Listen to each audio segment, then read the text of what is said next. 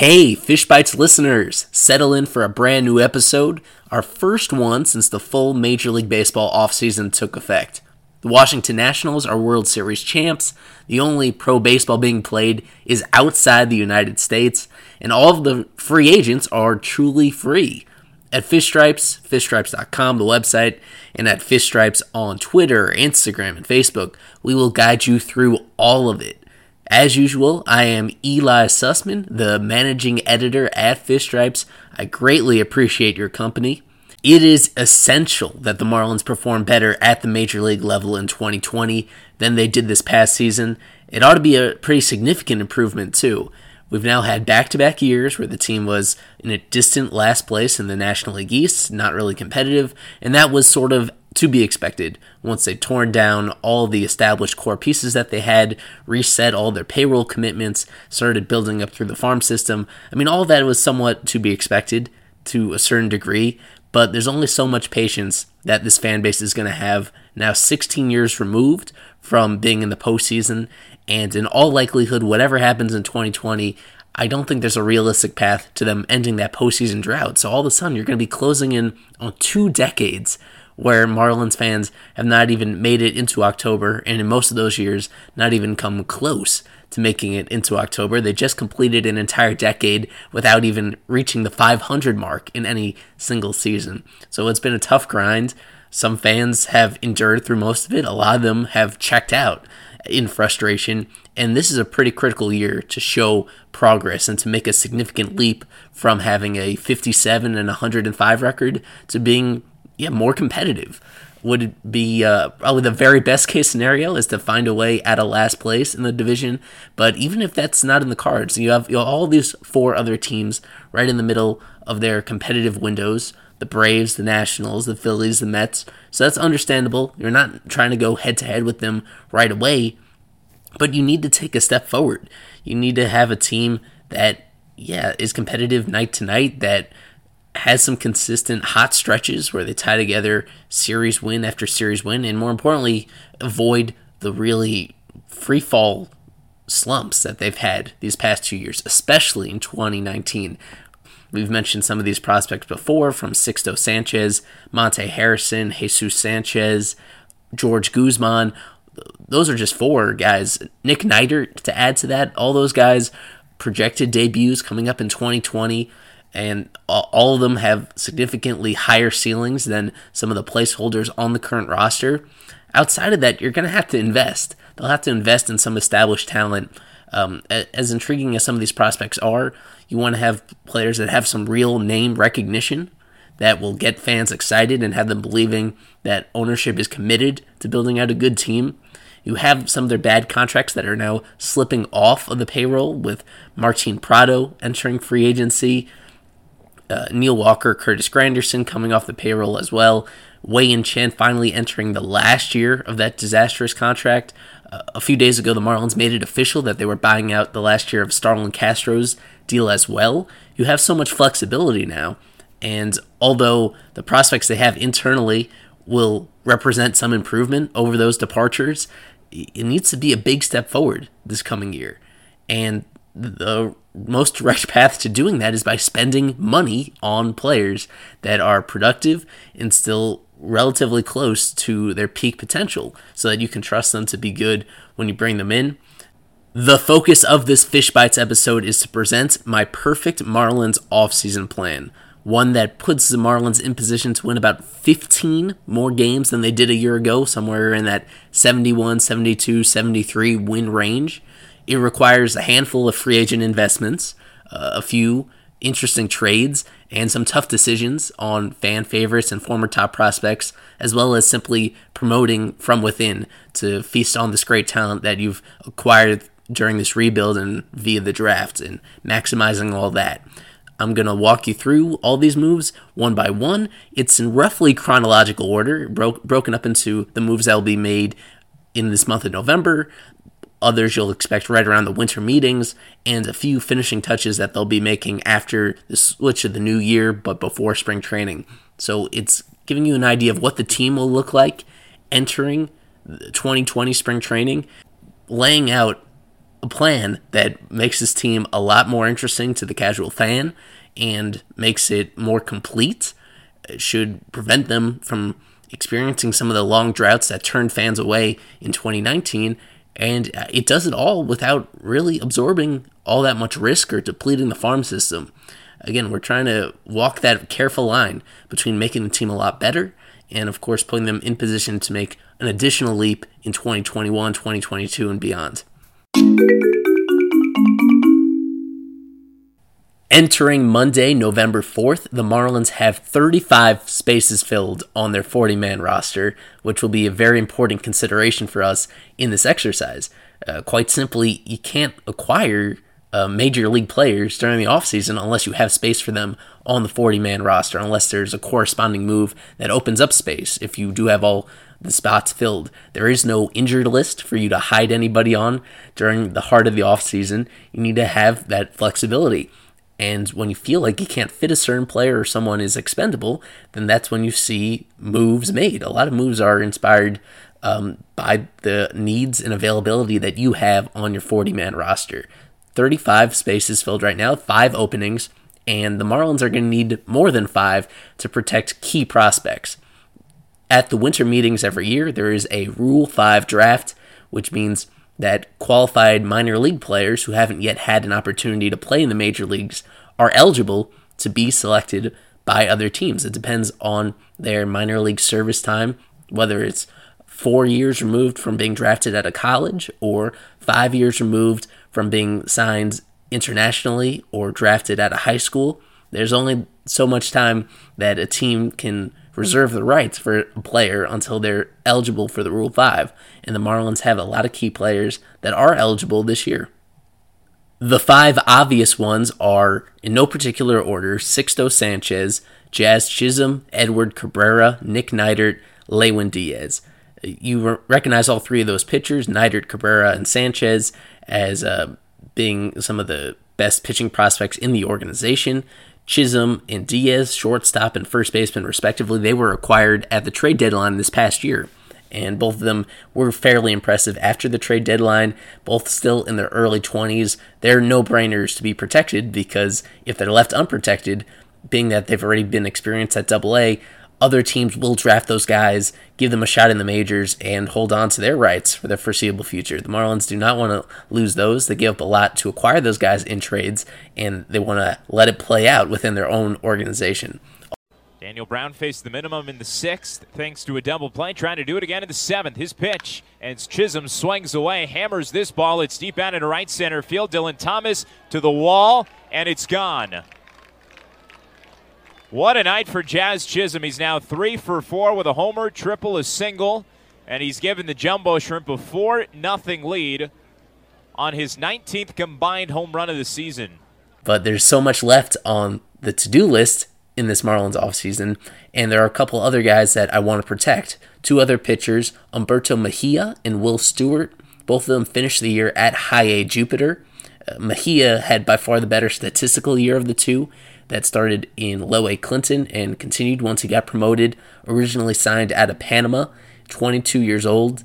He's just a really well-rounded pitcher. And although he is relatively inexperienced based on the high levels of competition, and he's no sure bet to be selected in the Rule 5, the Marlins need to err on the side of caution because he has the potential to be a major league starting pitcher. Some of the same goes with Stewart. He did not have as good a statistical year with Jupiter. It was inconsistent. At his best, he was threatening to throw no-hitters. At his worst, he was beat around in the early innings. So the performance was disappointing. Acquired with Sixto in that JT Realmuto trade, but still in his early 20s. A really cerebral pitcher. He has a changeup that is a big difference maker, whether he's eventually going to be a starter or reliever. The Marlins have to play this one out with him at least a few months longer into the 2020 season and protect him. So, now that the roster it's over the limit, to find space for Mejia and Stewart, there will need to be corresponding moves to open up room for them. And those moves will need to happen in these next few weeks because the deadline is in mid-November for the Marlins to set that 40-man roster prior to the Rule 5. To make room, in my mind, it's fairly easy decisions here. And there's actually more than two guys that are expendable on the roster at the moment.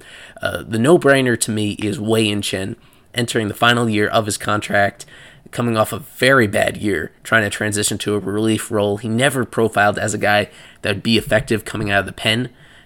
There was no bump in the quality of his stuff, and it seemed that Don Mattingly was indecisive with the kind of role that Chen would have. He worked almost entirely in garbage time, mop-up role, and irregular usage, especially down the stretch once they had that expanded roster.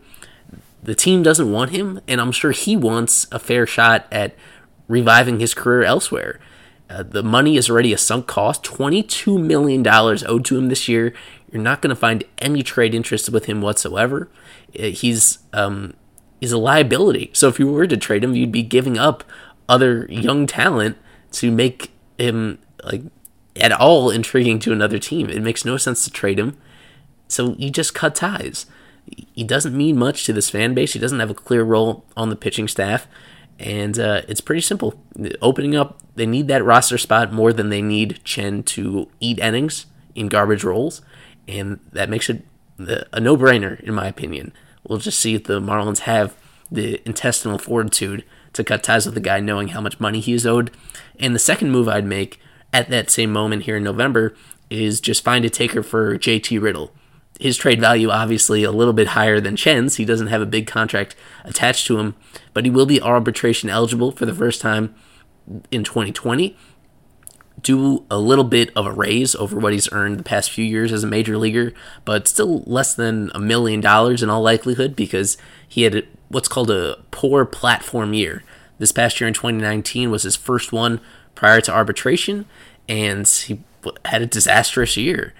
An OPS of 601, and a lot of that was boosted early in the season, so it was even uglier as things went on. Ended the season on the injured list with a forearm strain. Just doesn't know how to get on base at the major league level.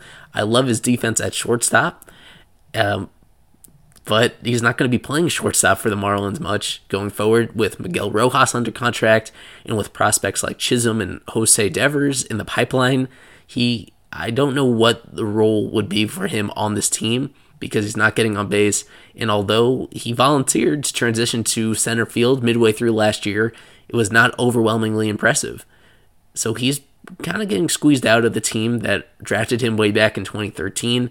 If he can't be a trusty platoon bat, if the only position that he's most comfortable in is one that he won't be playing in the first place, I think you test the market, try to find a taker for him. Even if the compensation in return is very minimal, it would probably be a nondescript organizational filler prospect that might not ever turn out into anything, but you get what you can for Riddle because he's 28 years old, and to this point, he hasn't shown that he's a really effective major league player. I think the leash has been long enough. He's going to be out of options for the Marlins. No team exactly is going to be clamoring for him. So don't get your hopes up, but something is better than nothing. For all parties involved, it makes sense to give him a change of scenery. Before taking our plan into the meat of the offseason, we'll need to make a couple more 40-man roster moves because the Marlins, as things currently stand, are a terrible team, and they have these intriguing prospects in their system that you expect to break through within the next year, but as of opening day, most or all of them won't quite be ready, and that means they have holes to fill that you'll need to reach outside the organization, especially on the position player side and in the bullpen. They need to acquire guys with track record, with some gravitas, who fans can believe in and get excited about, and that means spending money, and that means more importantly just having roster spaces to use on these guys to bring them in the first place. In my case, we're going to open up 2 more spots. Currently, as it is, it's a full 40-man roster. We're going to bring that down to 38 before heading into free agency, trades, etc. The first of those moves is fairly cut and dry. It would be getting Brian Moran off of that roster. The sidewinding left-hander, great story, called up in September for his major league debut. He had been bouncing around so many organizations over the past decade and never got that opportunity at the highest level. He faced his brother He struck out his brother, and in his handful of appearances overall, he was an adequate pitcher. That being said, he is 31 years old. On a good day, his fastball gets up into the mid-80s. It's not the type of stuff that's going to miss very many bats once hitters get a good look at you. So they have to be realistic with what his role is and what his value is. If he is placed on waivers, it's very likely that he would make it all the way through waivers. And at that point, the Marlins could outright him to the minor leagues. He does have minor league options remaining. It doesn't close the book on him totally. He could get an invite to spring training, get an opportunity to earn his way back on in the major leagues. If he does have something special in that breaking ball and in that release point that is effective, as he showed in AAA this past year, then the Marlins can give him another shot on their roster and handle it then. But for the time being, that roster spot is very important for the offseason, and Moran simply does not need it. The second opening we're going to make is a little bit more controversial. It's finding a trade partner for Austin Dean. Dean, a longtime organizational player for the Marlins, and finally had his breakout in 2018. In both 2018 and 2019, just amazing offensive results in the high minors, and that's why he's gotten a few cups of coffee in the majors. Yet that big bat that he's shown in the minors just has not translated at all. A slash line of 223, 268, 388. It's not that much better than JT Riddle. And at least with Riddle, you have that defensive value and versatility. With Dean, he finally got some opportunities down the stretch to play first base, and in a very, very small sample, he looked comfortable out there. But his primary position throughout his entire pro career has been in the outfield, specifically in left field. As it turns out, he just cannot give you a competitive left field effort out there. His arm, his range, his instincts, all those are bad. There's no way to sugarcoat it that he is a bat-first player, and that type of player is ideally put in an American League team where he could see a lot of reps as a designated hitter. In the National League, he's more of a pinch hitter. And first baseman, it's hard to justify carrying that kind of guy on the roster if you don't really see the upside in it. Again, the results have not been good at the major league level. He had a nice spurt in September, but we always know to keep September results, look at it with a grain of salt. There's so many variables that make it difficult to evaluate players that time of year. So if the only upside to his major league career thus far is what he did in September, then you need to weight that appropriately and realize that the fit just isn't very clean here with the team.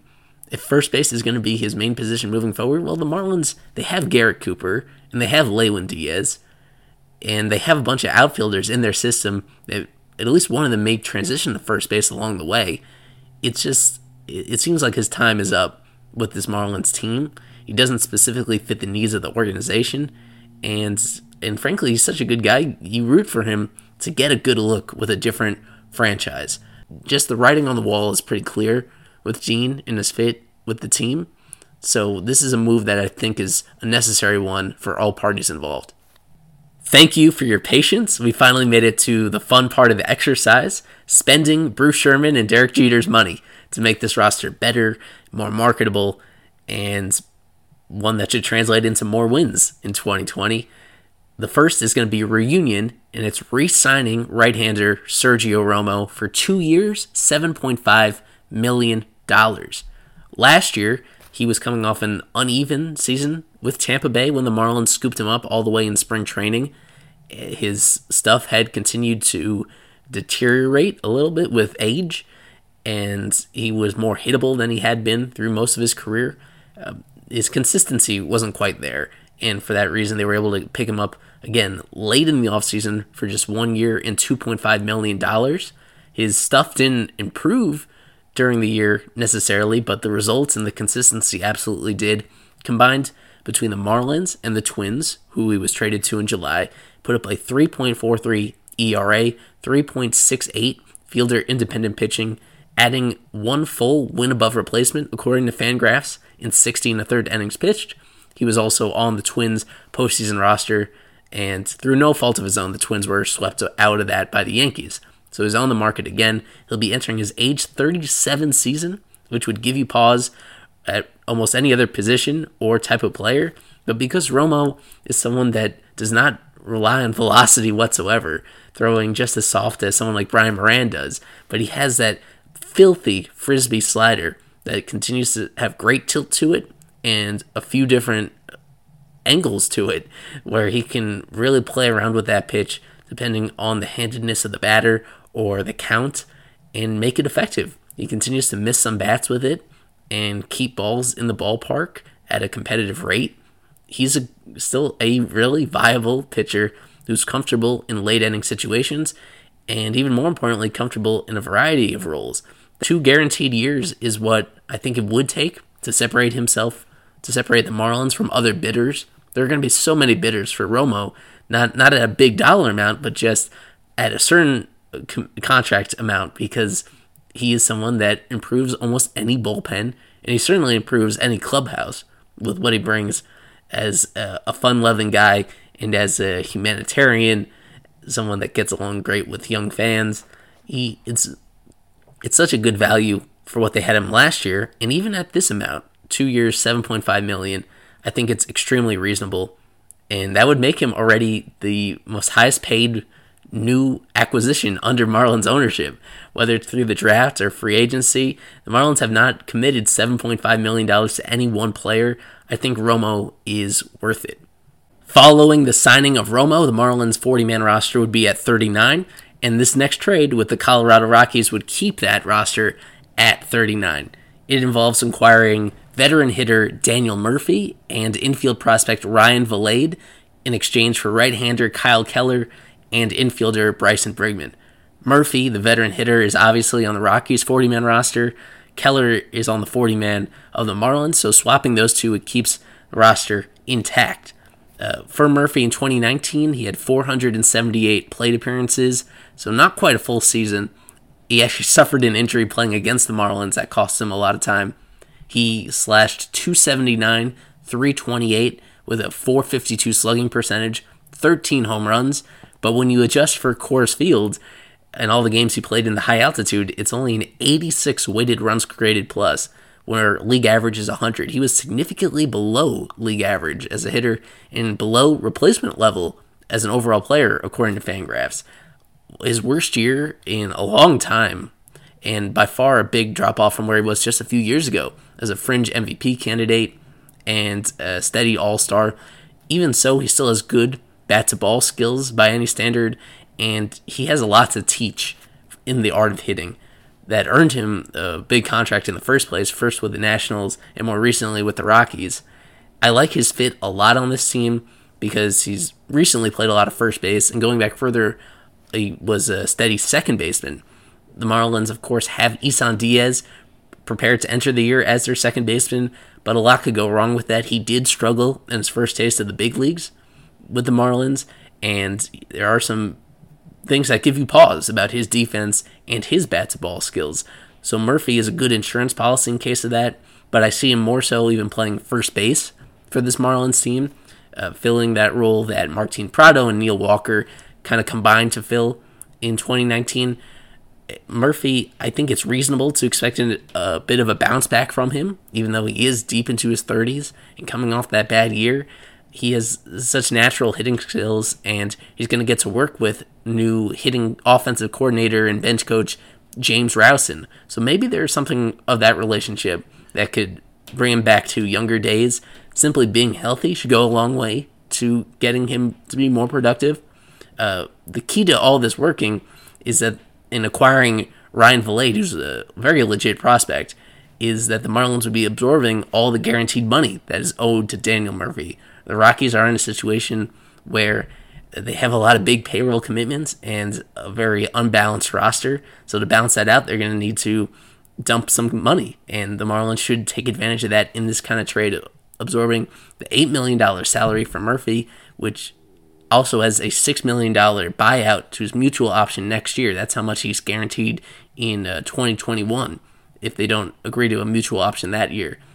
With Ryan Vilade, he had a massive year at the high A level with a .303 batting average, .367 on base, .466 slugging.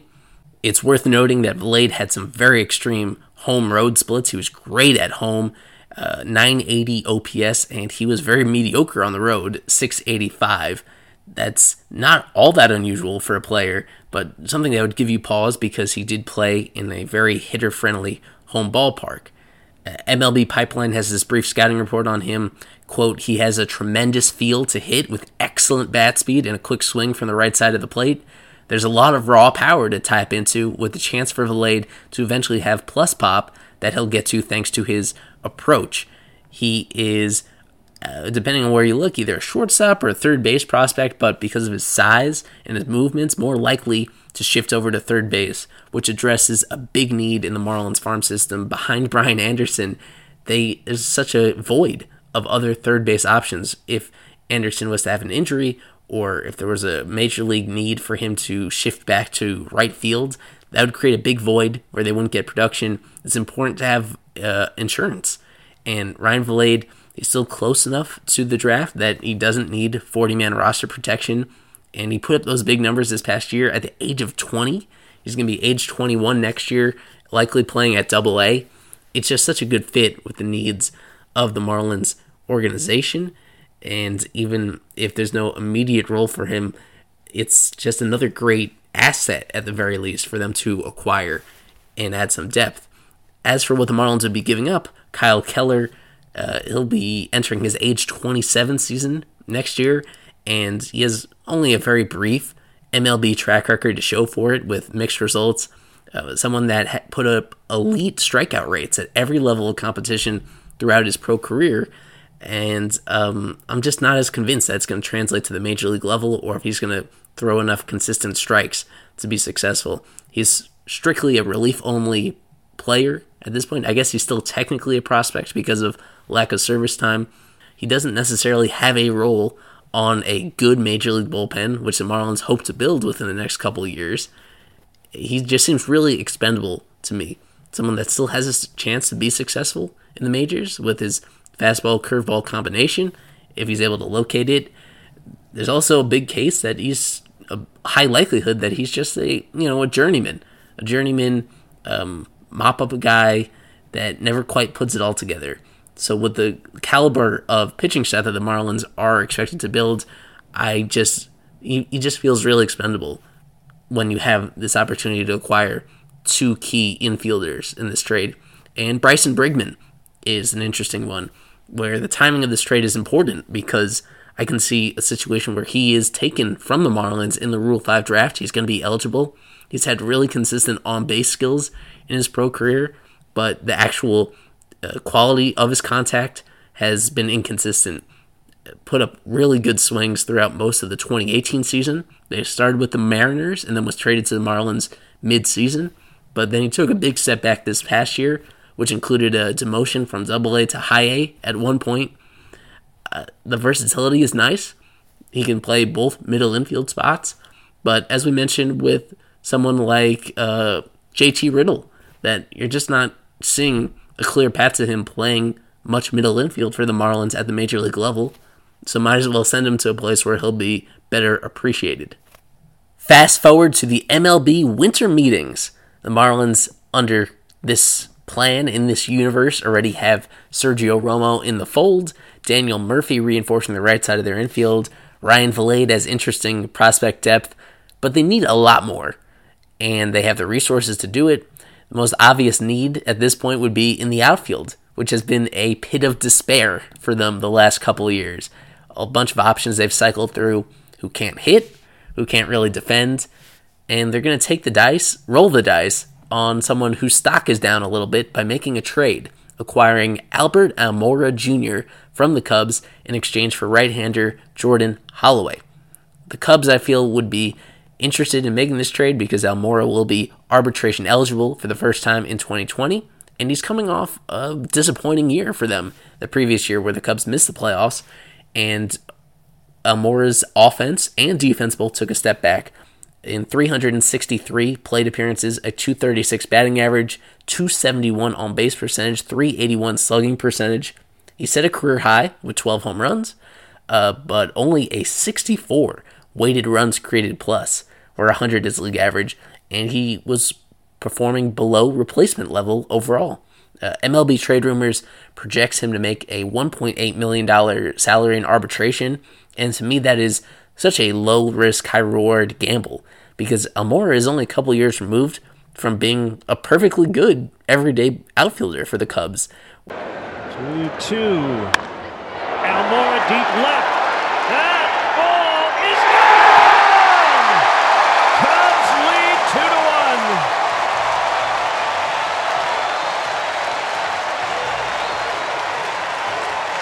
A laser off the bat of Albert Almora.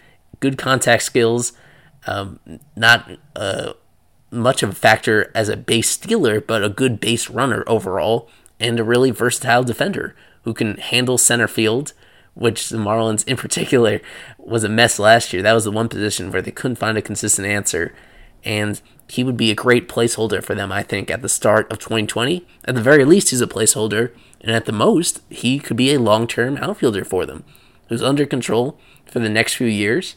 He doesn't have the skill set that gets highly paid in arbitration, as that projection already spells out. So to me, it's a very low risk. What they are trading is Jordan Holloway, who was in his first year back from Tommy John in 2019. The Marlins had to protect him on the 40-man roster because there's so much intrigue about his raw stuff. He has a high 90s fastball, and he has a beautiful 12-6 curveball as well. Not a whole lot else, and his performance in this first year back from Tommy John was peak inconsistency. It was hard to draw up a scenario where a player is more unpredictable one game to the next. Early in the year, virtually unhittable those first month and a half at High A Jupiter. And he also had this stretch in the middle of the summer where he couldn't throw strikes at all. More walks than strikes throughout June and July. It got pretty ugly, where he was constantly missing up with his fastball and not getting himself in the kind of counts for opponents to chase at his secondary stuff. Holloway will be 24 for most of the 2020 season, so still young, but at this point he's now 5.5 years removed from the draft, and you could point to the injuries, but bottom line is he hasn't pitched above High A 5.5 years into pro ball. The track record of those guys being impactful major leaguers is not very good. Before and after the injury, he had this issue, throwing strikes. There's still a perfectly reasonable scenario where he is a middle reliever at the major league level and one with good strikeout stuff. But any scenario about him sticking in the rotation or even being like a lights-out reliever, that's very optimistic, and I don't think that's a scenario that the Marlins should bet on. There is naturally going to be some prospect hugging now that the Marlins have put together this great farm system. There's going to be a natural reaction to want to hold on to as much of them as possible and build this team entirely homegrown. That's just not the way that things get done. You need to roll the dice in some situations to get players that you've already seen perform at the major league level, like Almora has. Almora is a highly a native, who born and raised down here before he was a first-round pick of the Cubs. He might benefit a lot from the change of scenery and the fact that he'll have a consistent role. That was one issue last year with the Cubs, is he never really made it through a single week of the season as an everyday outfielder. But this just seems to be a nice fit between the two teams, with the Cubs reviving their farm system a little bit, and the Marlins getting a very valuable placeholder who can turn out to be so much more than that if everything clicks for him. Also at the winter meetings, I'd like to see the Marlins continue with their free agent spending, even surpassing what they already reserved for Sergio Romo. The single biggest contract for them to hand out would be versatile infielder Brock Holt for 2 years and $9.5 million. In 2019, he played about half the time for the Red Sox, and he was really good, especially offensively. .297 batting average, .369 on base, .402 slugging. Only 3 home runs, but because of that great on-base ability, an above-average hitter, 103 weighted runs created plus, and according to Fangraphs, 1.3 wins above replacement for Holt. He's been in this league for a while, with the Red Sox the last handful of years, including their World Series championship. Only 1 year where he's had a qualified season as close to an everyday player, so he's accustomed to moving around the infield, someone that carries every single glove possible in his duffel bag, all the infield positions, even the corner outfield positions. If you absolutely had to, I imagine he's the guy that would volunteer to pitch in certain situations too. Really well regarded as a clubhouse guy and someone in the community.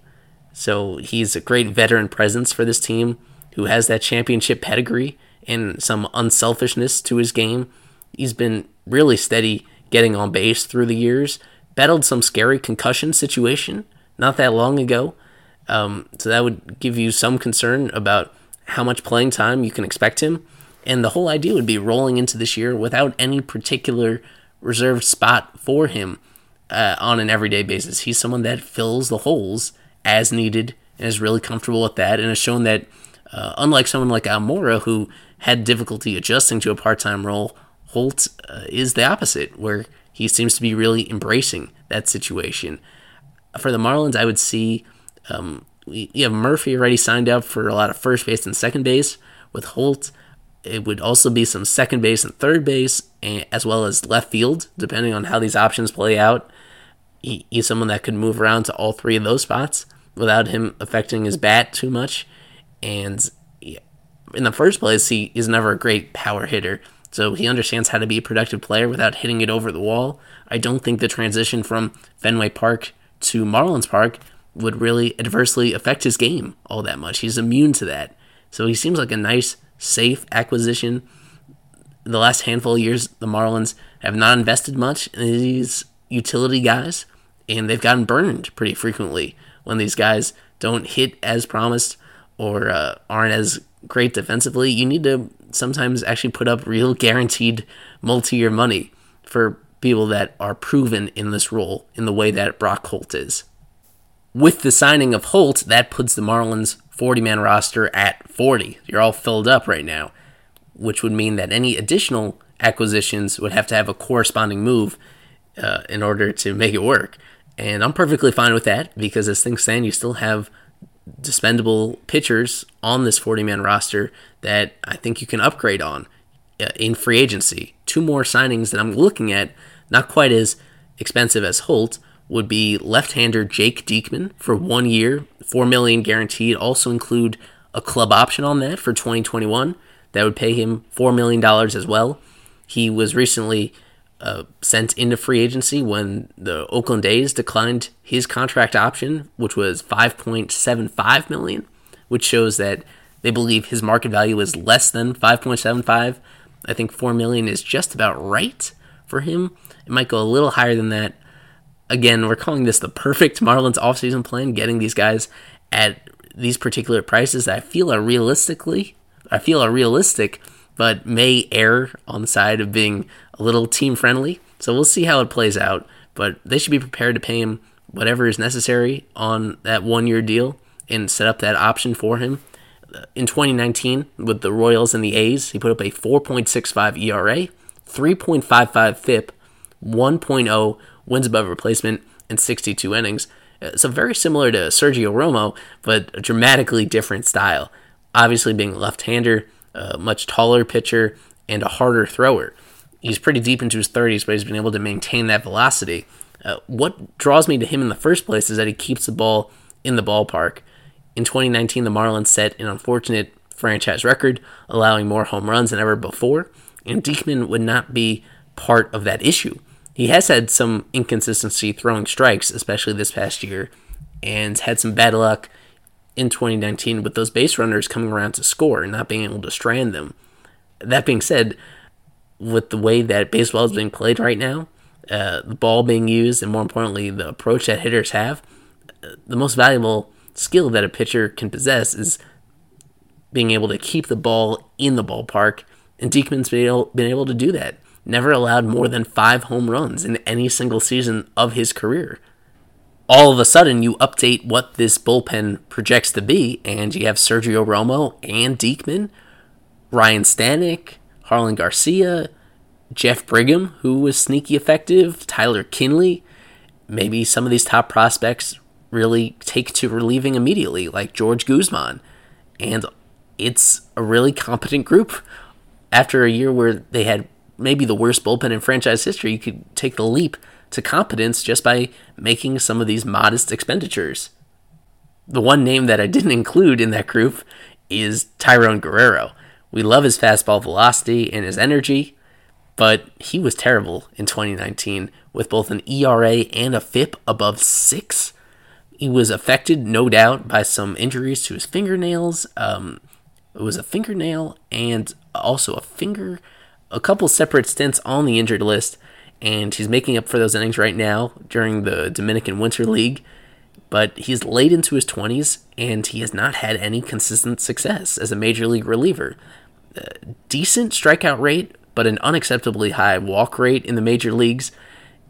If he doesn't have much trust in his slider, and he doesn't have consistent control of his fastball, he's just not going to get outs consistently, especially in any high leverage situations. I believe the Marlins can get away with designating him for assignment, having him pass through waivers, and outrighting him to the minors, getting him off the 40-man in order to fit Diekman into the equation. I guess you still like Guerrero's potential a little bit just because of that triple-digit fastball velocity. It's just unreasonable to have him on the 40-man when other teams don't value him that much. For the final stage of the offseason, this comes after you've addressed the bullpen, added a couple veteran bats, and in all likelihood sent out minor league non-roster invites. Every team does it, with about a dozen or more players at various positions. Particularly with the Marlins, it's going to be at catcher, where they'll need to bring in a couple guys just to work with their pitchers early in camp and potentially fill out the high minors. But in my mind, they do need to make one significant investment in a major league catcher. Now that Brian Holiday is in free agency, coming off a kind of uneven defensive year, and he hit well in 2019, but didn't really give you much confidence in that continuing moving forward. And Chad Wallach coming off concussion injuries, the way that Jorge Alfaro plays, where he had a decent first year with the Marlins, some very high highs, but a lot of inconsistency, and the kind of effort that he plays with, while it's really encouraging to see, it does, you would think, leave him more susceptible to injuries moving forward. All that being said, the Marlins should have a very strong backup option in place in case things go poorly with Alfaro, and simply to be a guy in the clubhouse and in the dugout that can offer valuable advice to the young core of this team. My pick for that would be Jason Castro for a 1-year, $3.5 million guarantee, and this would probably have some additional considerations in the contract. Aside from that guaranteed salary, have $1 million in incentives based on him staying healthy, and an extra $1 million based on how often he's actually in the lineup. Give him a kind of deal that would max out at $5.5 million. That seems pretty steep at first glance for a backup, but this is a guy that was signed to the Twins in the first place a few years ago to be their starter at a salary of, $7 or $8 million a year for those 3 years. He missed almost all of the 2018 season, and he missed a big chunk of 2019 as well.